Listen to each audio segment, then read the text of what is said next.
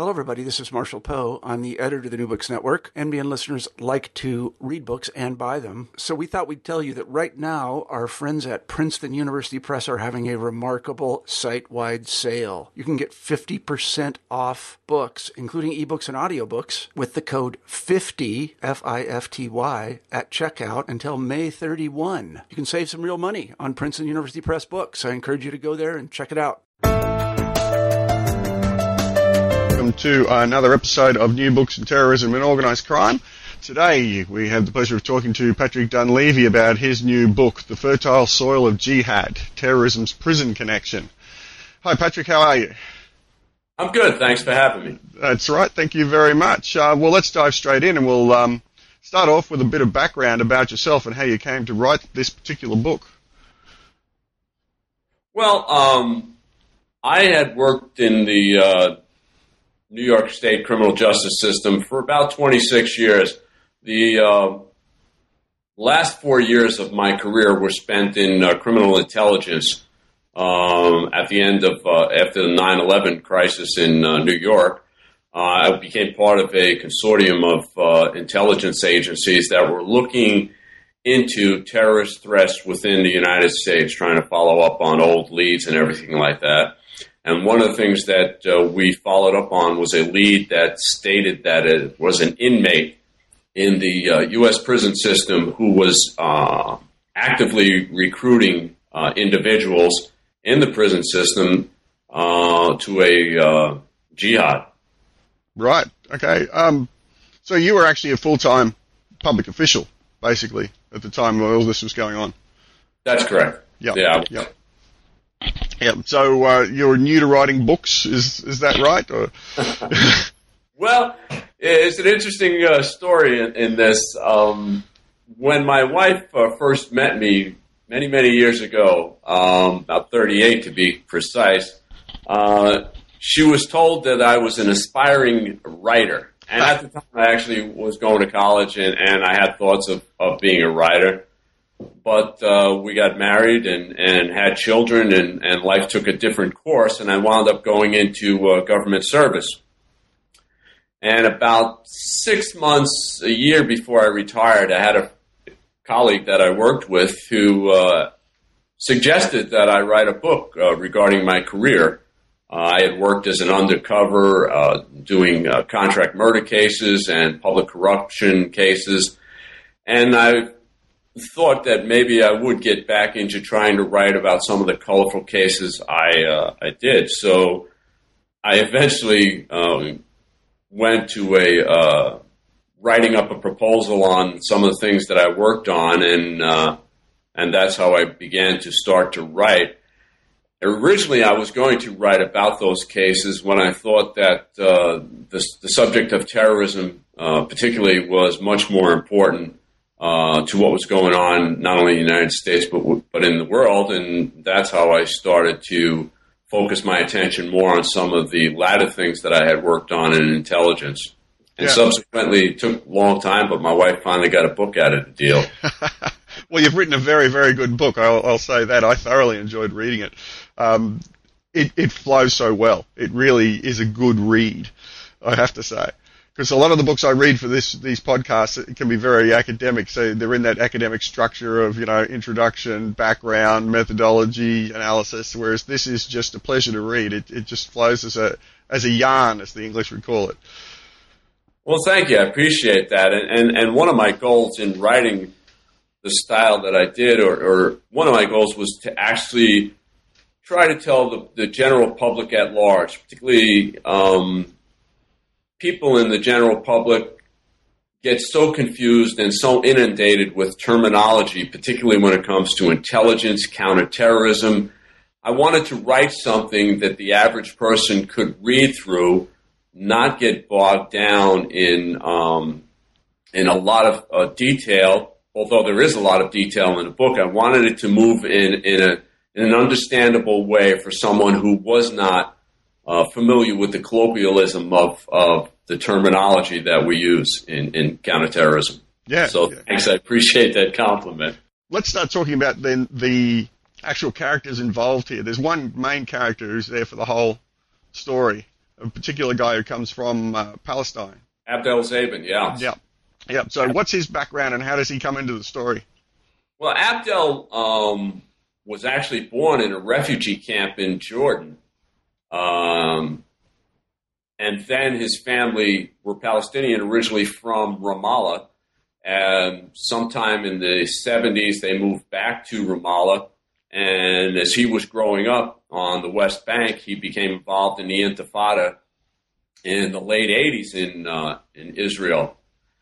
And then I think it was in 1990, in the early of 1990, he attempted to enter the United States on a forged student visa, was caught at JFK Airport. They immediately saw the forged student visa, put him in a holding facility, and sent him back to the Middle East. Within 3 months later, he was back in the United States, and this time he got in. Yeah. All the stuff that I'm telling you was not really realized until, this is again 1990, this was not really realized until we went back forensically and looked at him after his name had been given. And we began to look at where he grew up, like I said, born in Jordan, resettled with his family in Ramallah, came to the United States, first time failed, second time in. When he came to the United States, he settled in Coney Island, Brooklyn, was his first address he got.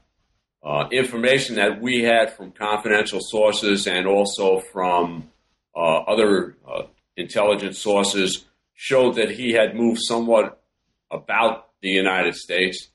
We believe that at some point he was in the Texas area, in a small town called Mesquite, Texas.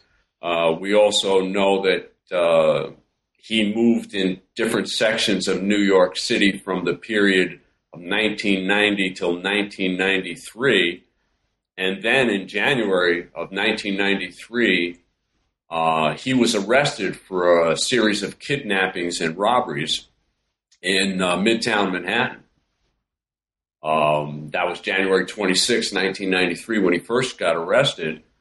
30 days later, February 26, 1993, was the first bombing of the World Trade Center, where a truckload of explosives was driven into the basement of the World Trade Center and detonated, killing 6 people and injuring 1,000. At the time that Abdel Zabin was doing these robberies and kidnappings, it was him and another Middle Eastern male who had a van. They would go around Midtown Manhattan. They would look for individuals who were by themselves, preferably male. They would jump out of the van, drag these people into the van, duct tape them, put a gun to their head, take their wallet, and take their ATM card, and then drive around getting the money out of the individual's bank account. And at the time when he was arrested, there was a 1993 was New York was facing an epidemic of crime, particularly violent crime, because of the crack epidemic. Homicides were up around 2,000 a year. And so this was just seen at the time as just another robbery. It wasn't until later on, when we went back and revisited the lead and actually re-interviewed some of the victims, that they said as they were being robbed in the van, Abdel and his compadre were talking back and forth, sometimes in English and sometimes in Arabic, and they were overheard saying in English that this is for the cause. That information never came forward in the criminal complaints. And so, as I said, he went to jail January 26th. Everyone looking at him as just another criminal, low-level criminal in a crime-ridden city. And 30 days later, the other Arabic individual was never apprehended. Right. Abdel never gave him up during the interrogation, during his arrest processing. So. Yeah. Yep. So he was actually, it appears to be radicalized before he went to prison. Well, again, that was some of the things that we debated back and forth. Again, we were dealing with intelligence. We're dealing with NYPD intelligence, my agency, different individuals from federal agencies, and saying, what was this guy's background. Did he become radicalized after the arrest? And at first, that was what was thought, that the fact that he was arrested, and they say there's no atheists in prison, that he began to return to his roots of Islam. My research, when I was looking back on it, changed my view on that, because I found that when he came over to the United States, he had visited some places where there was some radical Islamic organizations. He went to mosques where there were radical Islamic preachers. When he first came to the United States, he got a job in Brooklyn working for an individual by the name of Ali Cassette on a store on Atlantic Avenue in Brooklyn. Ali Cassette turned out to also have been from the West Bank, but Ali was a little bit older than Abdel, was actually during the generation of Abdullah Azzam, who was, again, one of the other leaders in the Middle East back during a time when Abdel Zabin was a kid. Ali Cassette wound up being one of the founders of the Popular Front for the Liberation of Palestine, who were responsible for bombings and killings in Israel. When Ali moved to the United States, he became more of a facilitator of finances. He was an individual who was raising money now for the Popular Front for the Liberation of Palestine. And any Palestinians that came over into the United States, particularly into the New York area, Ali was a person that you could find and make contact with and get some sort of direction. So with that association, I mean, again, the Popular Front for the Liberation of Palestine was not fundamentally Islamic. It was a socialist. Yes. But there were, and from what I know from Abdel Zabin's association with them, and also Abdel's association in the first Intifada with Hamas, it was more that there were already the seeds within him to be radicalized, as well as the things that were said to the victims that this money was for the cause. Yep. Well, maybe we should talk about how that process of radicalization happens in prison. So what actually happens? So for some people, and there's quite a few characters in your book who convert when they're in prison as well. So what's a sort of rough outline of the process of a person arriving in prison, their sort of background, they end up looking for that support and then being radicalized? Well, that's interesting, because the United States FBI as well as the CIA did behavioral studies on what was the actual profile of an individual who would be susceptible to radicalization, and they did a great behavioral study. We found that Abdel Zabin didn't have to do that. He could look at a guy, see him walk into a cell block, and could tell immediately what that individual's criteria was, whether or not that individual was his first time in prison, whether he was a loner, whether he felt that he was disenfranchised, all those type of things Abdel could see in an individual. And he would, first of all, seek out an individual like that, and then he would begin to talk to him about Islam, his view of Islam. There was a particular kid by the name of Eddie Lemons, one of the guys I write about. Eddie was an African-American male who grew up in Chicago. And during the 1980s, his parents felt that there was a lot of temptation with drugs and also with gangs in Chicago, and so they had him move to his uncle's in upstate rural area in New York, Fulton, New York. Well, Eddie was only in the town where he lived, I think only 0.7% were actually African American. The overwhelming majority was white. Eddie went to school, but around when he was 16, 17 years old, started to experiment with marijuana. He had some learning disabilities, started to do low-level crimes, DW, driving while intoxicated, marijuana possession. Finally graduated to doing robberies, and found himself arrested and in the county jail, facing a sentence, I believe, of 3 to 5 years or 3 to 7 years. And he had no one in prison. When he went into prison, the prison he just happened to wind up in was one where Abdel Zabin was. Abdel Zabin went and started to talk with Eddie, started to bring him in to exploring Islam as a religion, and then began to tutor him on Arabic to actually speak the language. He told him that if you have to study the Quran, you have to study it in its original language. And so he's taught him how to read and to speak Arabic. He also began to work on the part of the individual. When a person's in prison, one of the first things they have is a sense of animosity towards authority. Naturally, because they've been arrested. And so Abdel would work on that animosity, that anger, to funnel it to another target. That the real enemies of this world are the enemies of Islam, and your enemies are my enemies. And so he would give him also a sense of camaraderie. Yeah. In prison by yourself, you don't have any group associations. This was his first time in prison, Eddie Lemons. And so Abdel drew him into his community of Muslims. Abdel was the chaplain's clerk in this particular prison. And so Eddie had a sense of belonging. I now belong to a group. I now have a higher purpose. I'm looking to serve God. I now have an outlet for my animosity because the real enemies is the infidels. Yeah. And so that's how the process worked. Yeah.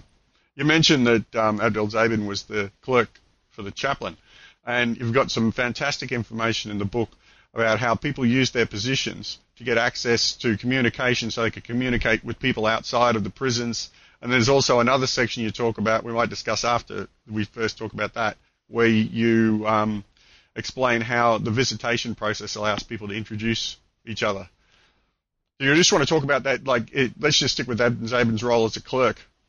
Yeah, just an overall view of prison, particularly in New York State and many of the other states in the federal prison system. Inmates are not allowed to be idle. They have to be given a job, a function. We laugh about inmates making license plates or stuff like that, but there really are jobs. If the inmate isn't going to school, there are jobs for them to do. Many of the administrative functions of the chaplain's office, and there's chaplains for all the different faiths, are done by inmates. And so an inmate becomes the clerk for a chaplain. Now, what we look back on this, again, and we should have known, because in 1992 we had an inmate by the name of El Said Nosser, who was arrested for shooting a Rabbi Meir Kahane in New York City and wound up going to Attica prison.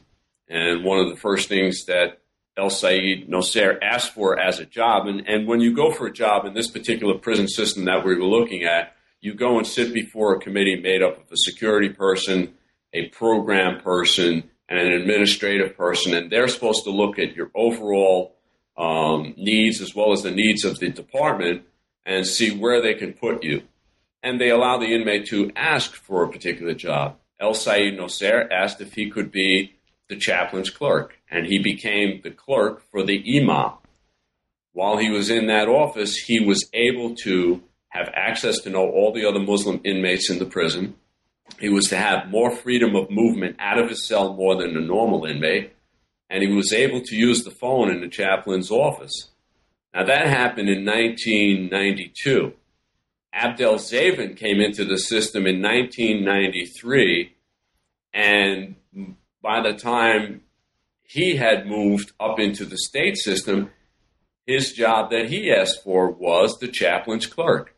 And so in all the prisons that he went to, Auburn State Prison, Cayuga, Fishkill, every place he landed, he became the chaplain's clerk, which gave him freedom of movement, gave him the names of all the other Muslim inmates in the prison, and gave him access to a phone that had the ability to call beyond the prison wall. Yep. And was there evidence then that he was using that to network with other people outside the prison? Yes, there was. We actually had a pretty sophisticated wire intercept system where we could actually go back on prison phones 10 or 15 years. We had developed this system back in the early 1990s. So we began, again, with his name and looked back on his phone calls and his phone list to see who he was calling regularly. Then what we did is we went into the administrative phones in the particular prisons that he was in and dumped the phone records for 10 years and found phone numbers being dialed from the chaplain's office all around the world. All around the world as well. All around the world. It's amazing. Being an ex-public servant myself, the ability to ring outside of your own state was something that was controlled incredibly tightly. The ability to ring overseas was impossible, so I find it amazing that a guy in jail was able to do it on a government phone. Well, the way he was able to do it, and again, it gets to some of the things we talked about, the ingenuity of the criminal.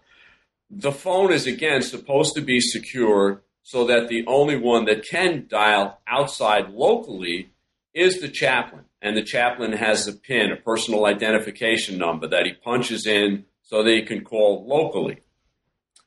Well, what Abdel Zabin and others discovered is that with that PIN number, which the chaplain often, because he was forgetful, left in his notebook or left it on his desk, were able to get that.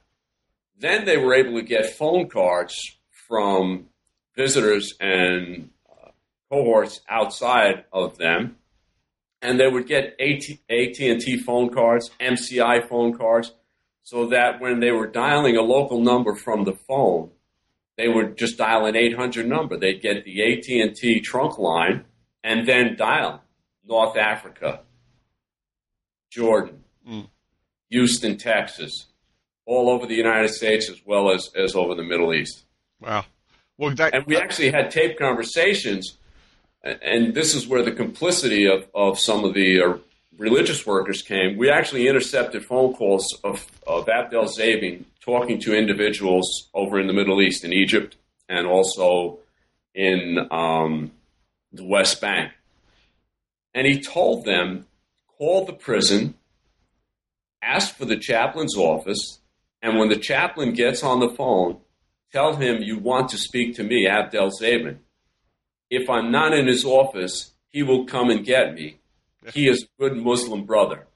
And we found that word code terminology, he is a good Muslim brother, whenever Abdel used it, meant that it was someone that he had already bent to his will. Right. So it was trustworthy. Phones. That's incredible. Well, raising the question of getting the phone cards then brings us on to that other question of communication through visitation rights. How did that operation work? You were actually mentioning how the layout was where there were some places prisoners couldn't go, such as to the vending machines, but people would hang around there, yeah? Yeah, the process of visiting and reestablishing family ties is part of the rehabilitative philosophy of some correctional agencies. And so they encourage visiting, and they set up strict guidelines and controls so that inmates are not supposed to co-visit or cross-visit. If they have a wife or girlfriend or mother or father, brother comes in to visit, they're supposed to sit at that table and talk to them only. Yep. There is a common area in the visiting room where there are vending machines because visits can last up to 6-7 hours. And so people are allowed to buy beverages and food, and they would go over to the vending machines.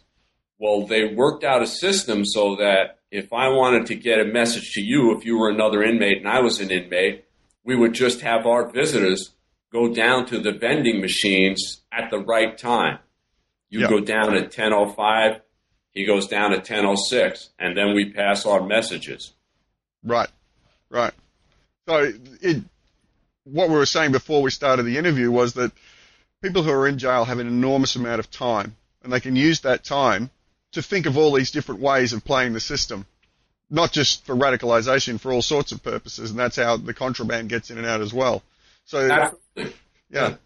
And that's how we drew back on our experience of knowing about There were inmates in prison who continued to deal narcotics while they were in prison and smuggling. And so we drew on our experience of knowing how they had breached the system. And this is how it works with a radical inmate, like someone like Abdel Zabin, who, while he had traveled around the world and knew various individuals, didn't know how to do time in prison. So when he came into prison, some of the first guys that he associated with were Dominican drug dealers, guys who had been arrested for narcotics trafficking, who were Dominican, and he learned from them how the prison system works. And you find that there is a communication system within prison systems, and it doesn't matter whether it's a state system or Federal Bureau of Prisons, that has its own system of how to communicate. Illegal letters, illegal phone calls, getting messages through visitors. I liken it to a USB port on a computer. Yeah. So when a terrorist comes into prison, he really doesn't have to build his own communication network. He simply has to plug in to what's already existing. And prison has a incredible communication system to get messages to the outside. It's like a USB port for your computer. Yeah. You plug in and you're good to go. Yep. I can remember stories of about a particular prison, old prison in Australia called Grafton Prison, where the toilet system didn't have water level at the bottom of the cisterns, so it was all open. And the prisoners learnt they could hold conversations all over the prison by sticking their head into the toilet bowl, and the voices would travel. Yeah. That's I mean, the ingenuity, it's incredible. Yeah. There was a guy who was the head of the Latin Kings, which was a notorious violent gang in New York State Prison. He was able to use that communication system, even putting messages in Bibles to order hits on other individuals in the street. He was responsible for 6 or 7 homicides while he was in prison, and those people were outside. He was able to get messages to tell his followers, find this guy, hit this guy, do this, do that. Yep. I saw a presentation from a criminologist from the Midwest. He was saying that one of the prisons there that one of the large Mexican gangs found it was safer to run their operation from prison because they weren't subject to random hits. Absolutely. It's called hiding out in prison. Yeah. We've had guys run narcotics trafficking. We've had individuals run prostitution rings in New York City from a prison cell 200 miles away. It's incredible. Yeah, it is. So how did this work then for this radicalization group? Were they actually able to influence terrorist activity? Did anything result from their activity? Well, what we found is that it was a continual winnowing out process. They would get an inmate, like Abdel would find an inmate, convert him to Islam. While the individual was in prison, he was going to the prison mosque all the time to see if he was faithful. Now came the time for his parole, his release from prison. And so Abdel or others who were like him would steer him towards particular mosques. Go to this mosque. And we found that those particular mosques that they were being directed to had a radical ideology there. Once the individual started out there, they would, again, monitor him to see whether or not he truly was faithful. Was he really faithful? Because a lot of guys, they call it Prislam. They convert in prison, but when I get out, I go back to doing crime or drugs or everything like that. So they prove him. Was he going to the mosque every Friday for Jumu'ah services?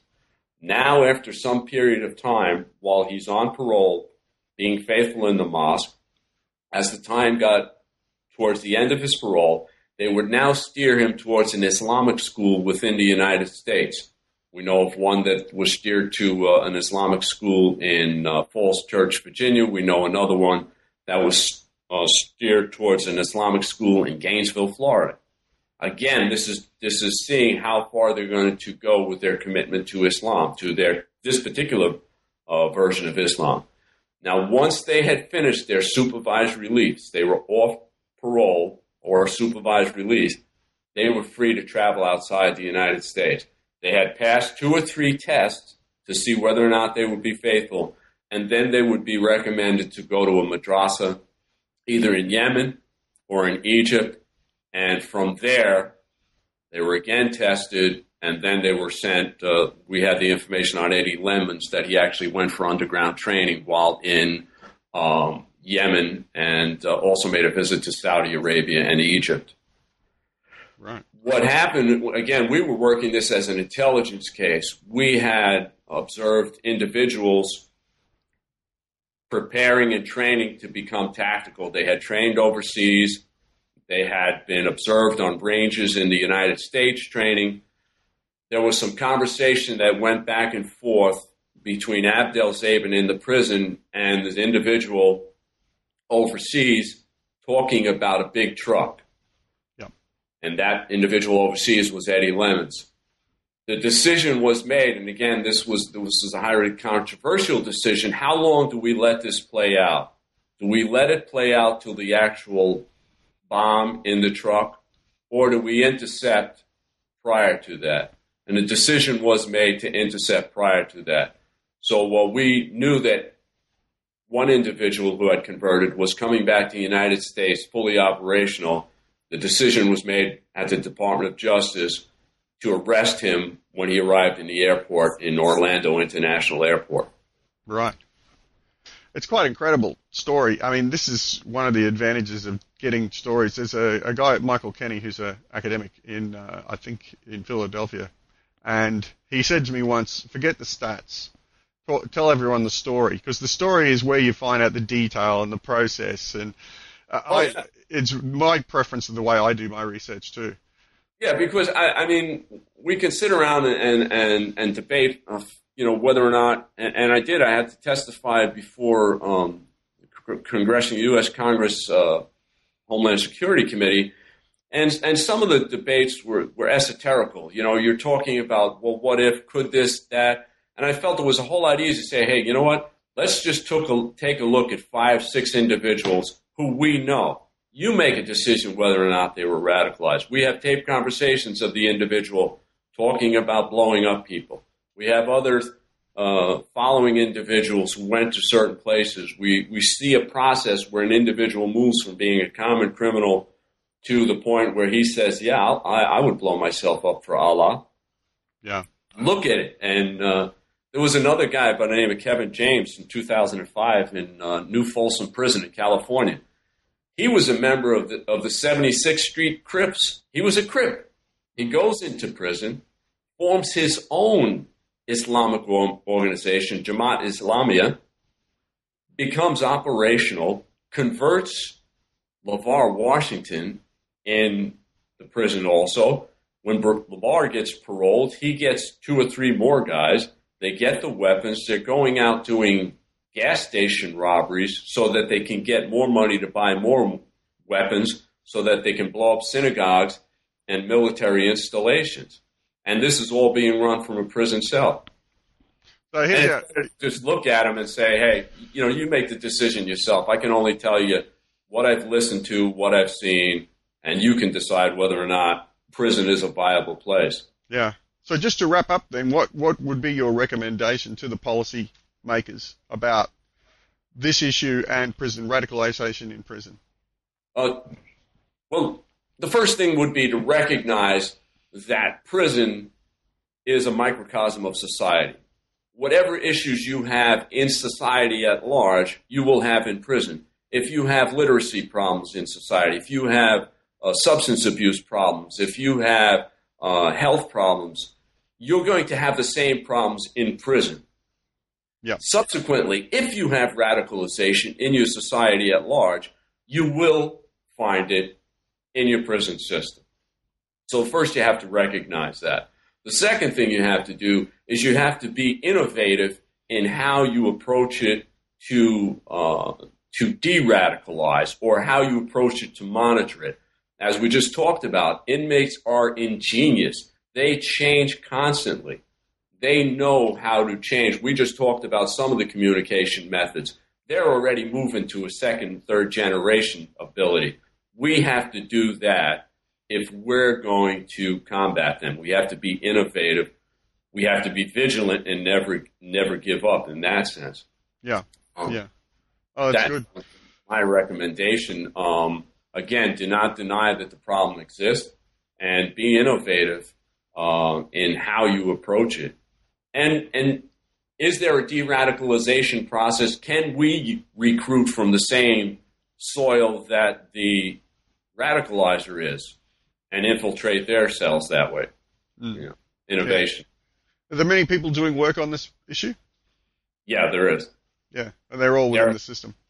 Yeah, after our initial case, which was the first one that was actually looked at, there have been systems and checkpoints and tripwires that have been set up through the intelligence community and law enforcement community to use methodology to actually see radicalization taking place and to neutralize it before it becomes operational. I can't really go into those particular methodologies that they use, but yeah, there is, and it's a global effect. We saw an individual in France, Mohamed Merah, young guy who killed 6 people, 3 paratroopers, 2 children, and a rabbi. He was an Algerian immigrant, son of Algerian immigrants in France, Toulouse, France, who didn't become radicalized until after he spent 2 years in a French prison because of low-level crimes. So we've seen the situation. We saw the situation in London, in the UK prison system. We've seen it in Europe. I believe it's happening even in the Far East and prisons there. Yeah, so it's definitely happening in Indonesia and places like that. Yeah. I mean that. Yeah. Yep. Wherever you have prisons, you'll have the same issues. Well, look, thank you very much for having this interview today. Pleasure. I really, I'm glad to be able to talk to you on this.